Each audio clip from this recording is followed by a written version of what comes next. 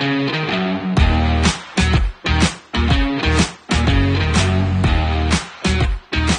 everyone. This is Jonathan Ward with Altius Building Company, and on today's podcast of Behind Closed Boards, we have 5 questions with an old friend of mine, Joe Thomae of Berkadia. Berkadia is a commercial real estate lender with an office here in Milwaukee as well as nationwide. Joe, thank you very much for making some time to join us today. Well, thank you for having me very much. I appreciate it. It's very warm outside today, so I'm happy to be sitting in an air-conditioned spot and chit-chatting about commercial real estate. Joe has a wealth of experience on all sides of real estate. He's worked in commercial real estate since 1990 on various fronts, on the ownership side, on equity raises, as a property manager, and now as a commercial lender. So, Joe, you have a wealth of experience that we wanted to draw from, especially given the turbulent times that we're in right now. A lot of people are concerned about increasing interest rates, inflation, the uncertainty that is causing a lot of people to wonder if they should move forward with their projects. Tell me a little bit of what you're seeing and how are people responding to it? Sure, this is a great question, and we should probably point out for listeners that we're recording this on July 19th of 2022. So we've seen a couple of the Fed raise the rate a couple of times. The last bump was 75 basis points, 2-3 weeks ago. And rumor has it there'll be another 75 basis point bump in the next week or two, whenever their next meeting is, all to fight inflation. So what I'm seeing personally, and as I'm doing internal calls with the company, some deals are sort of at least temporarily put on hold. Other deals that have already been signed up, maybe a refinance, those are moving ahead. Many sponsors are accepting the reality that with increasing interest rates, they may not be getting exactly the leverage that they were originally looking for. But commercial real estate is, you play the hand you're dealt, and it would be great if interest rates were still 2.5-3% and that every deal worked and it was super easy. But that's not how life is, right? What is the reason that you're hearing that people are putting projects on hold? They're going back and sharpening up their pencils to find efficiencies and in how they're building something. We're also in an environment of increasing construction costs. And you can probably talk a lot more accurately than I can about that. And they're, choosing to go in and work with, what is the unit mix? What is the most, what is the most income that they can create, given what the market is and what the building is. There's a 200-ish unit building that I've been working with a sponsor on for a couple of months now, and they're still working through a lot of their zoning. It's fairly early on. But we've done iterations of this building that are anywhere from maybe 185, 190 units to 220 units. And mixing up the unit mix of efficiencies, 1s and 2 bedrooms within the building, all sorts of different ways to try and find the best NOI for the best loan proceeds. So it's really, when people use, the fairly trite sharpening the pencils, that's exactly what is really going on. They're going back and looking at it and figuring out how they can come up with the best loan proceeds and the best deal that will work, again, in a turbulent time. And what asset classes do you lend to, Joe? Almost all of our lending at Berkadia is multifamily, a great deal, new construction, but certainly acquisitions and refinance. We also do work, there's not a whole lot of activity at this point in time with office. We do some industrial lending. We lend on storage. We do not lend on land. We have a great affordable housing program, if anybody works in that space, and anything from acquisition financing to, low-income housing tax credits, cash out refis to do rehab with, and a great affordable bridge line too, that if someone needs to acquire a building before they find their permanent financing home for it, we have ways to deal with that too. One of the things I saw earlier this week was that compared to other investment classes, a lot of real estate is a hedge against inflation. So the numbers that just came out earlier this month of 9.1% inflation, Marcus and Millichap showed that the majority of that is gas and oil, that actually commodities prices are starting to come down. And they go on to say lumber, just since January, they said lumber came down 49%, steel came down 41%. They said copper was down 33%. So a lot of these core inflation numbers are starting to come back down. Do you think that is going to tip things back in the direction of people putting their projects back online, or do you think they're going to take a wait and see approach? So I am not an economist. I'm a mortgage banker. So my answer is I sure hope so, that people get, resume the activity and that picks up the pace that it did. Eventually it will, the kind of pressures and, the wind at the back for developers and people that need a place to live and everything else, and every market, real estate or not, it has its hot seasons and its cooler seasons, and based on conditions right now, some aspects of commercial real estate, and I don't want to say that they've stopped because that isn't true. Are they slowing down a little bit? And it's also very market driven. Comments that I make, about what's going on, say in Milwaukee or Madison or broadly Wisconsin, for example, if I was down in Dallas, Fort Worth, I probably wouldn't be making those same comments. If I was down in Miami, if I was in New York, some of those other places, every real estate market has its, very distinct differences. So, will it pick up and accelerate again? Yeah, absolutely. As things, one of the hardest things for anybody to deal with is unpredictability, right? Yeah. If you don't know how to price out your building because you don't know if your 2x4 is $8 or $16, you've got a real problem. Yeah. Since the name of the episode is 5 Questions With, I've probably asked you more than 5 already. Next question for you, Joe. What cool developments is Berkadia working on?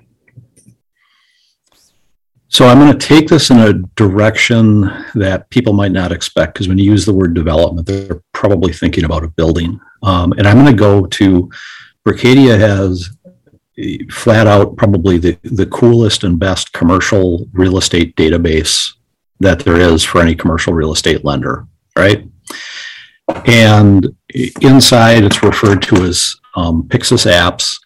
The data that goes into a database is key in what comes out of that database. The database is fed with anything from US Census data to anonymous building and resident data from both Yardi and RealPage, and a couple of dozen other sources that get integrated into the various apps. So, and then also as you're talking about, acquisitions and sales and cap rates and things like that, I can jump into Pixis apps, and if someone is saying, hey, what is the market like, in Waukesha County, to pick something near and dear to our hearts here in Wisconsin, and I can dive in there and I can tell you all sorts of things about employment, how risky it might be, what is the wallet share of the tenants that are renting in there, how much of their wallet are they spending on their housing costs? Is it 25% or is it, 32%? Is there room for a rent raise within that scenario, or is it just that you might have a lower incidence of non-payment of rent because people aren't spending so much of their money on their rent? Things like that. Demographics, is an area aging or is it getting younger as people move in and out of an area? Is a population growing? Is it stable or is it declining? And maybe what are the reasons behind that? All of those kinds of things, you would pay to, have a market study. You'd have hopefully your own sense of what's going on, your local experts and stuff like that.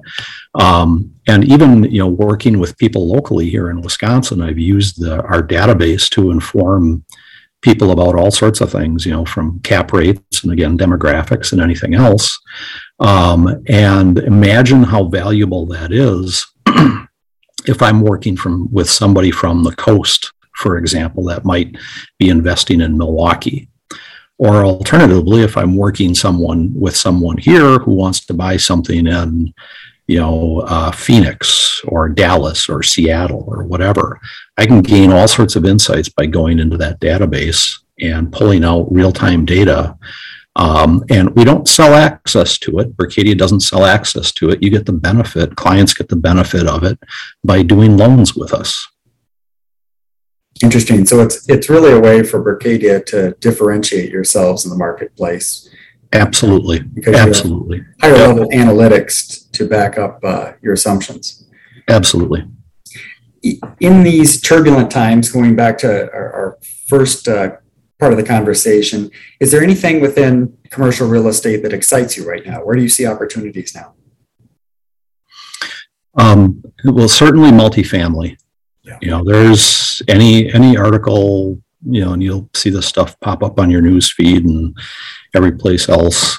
Anything multifamily, there's a shortage of it. The quality and market rate and affordable. Those are all, they're great. It's a great field to be in, and ultimately very fulfilling too. When you're providing, clean, safe, sanitary housing for someone, you're helping someone create a life for themselves that can be really good. Because if you don't have clean, safe, sanitary housing, you can't get to the good things in life. You can't get to good mental health. You can't get to good education. You can't get to really good jobs and all the rest of it.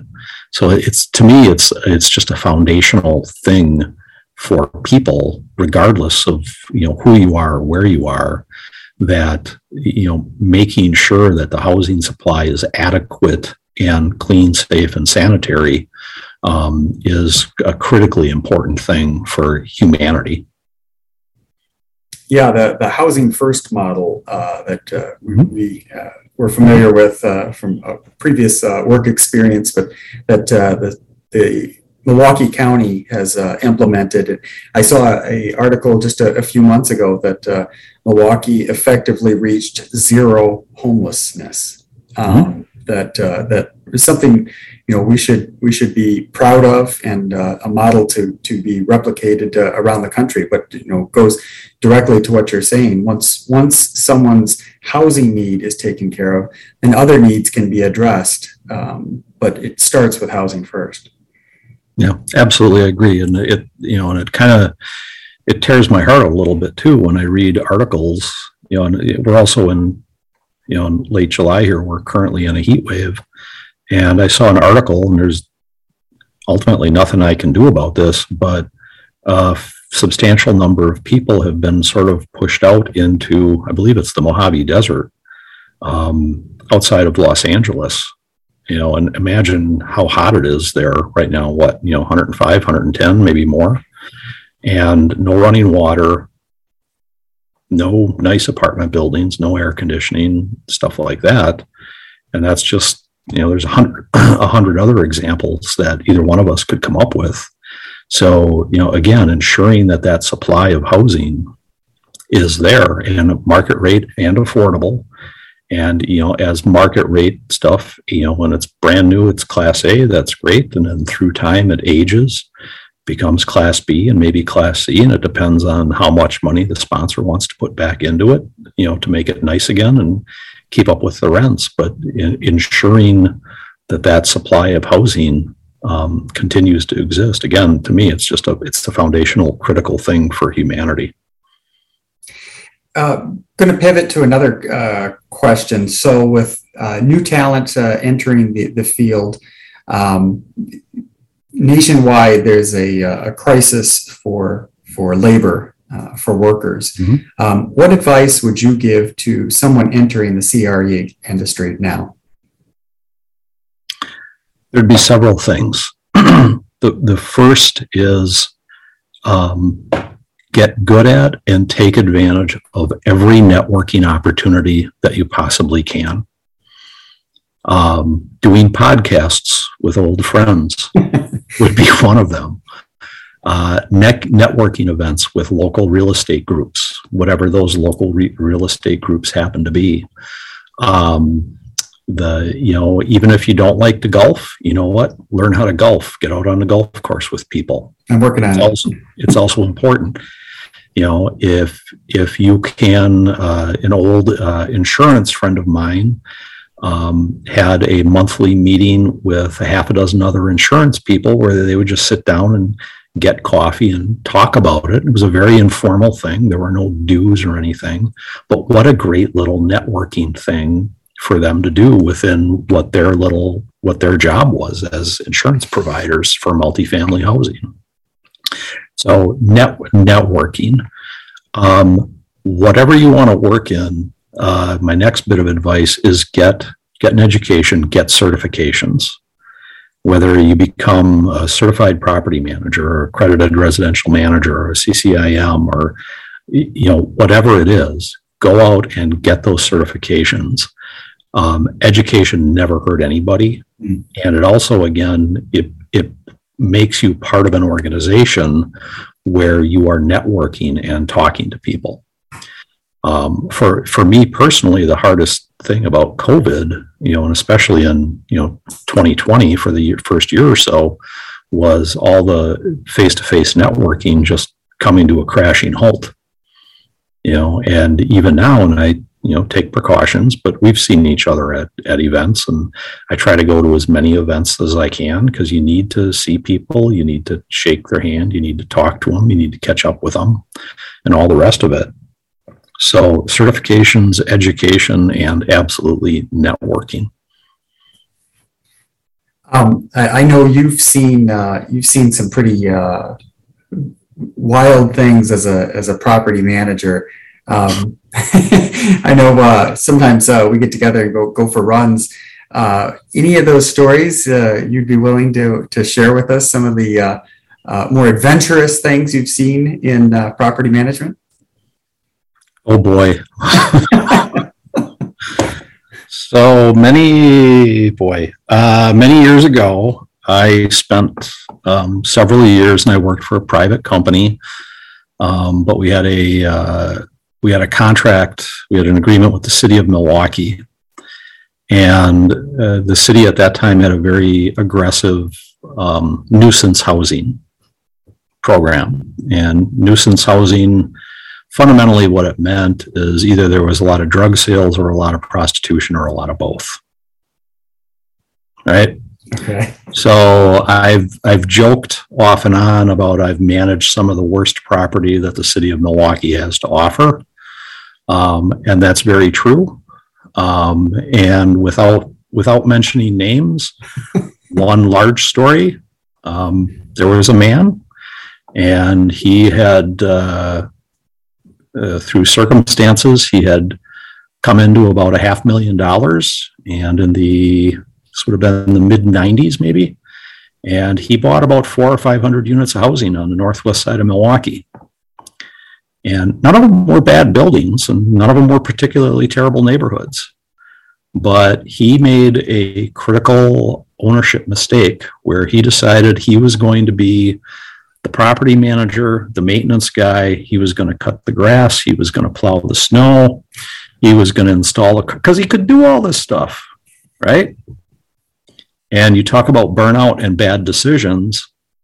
And all the guy ever had to do was turn over the property that he bought to a competent property management company. He could have sat on a beach in Hawaii the rest of his life.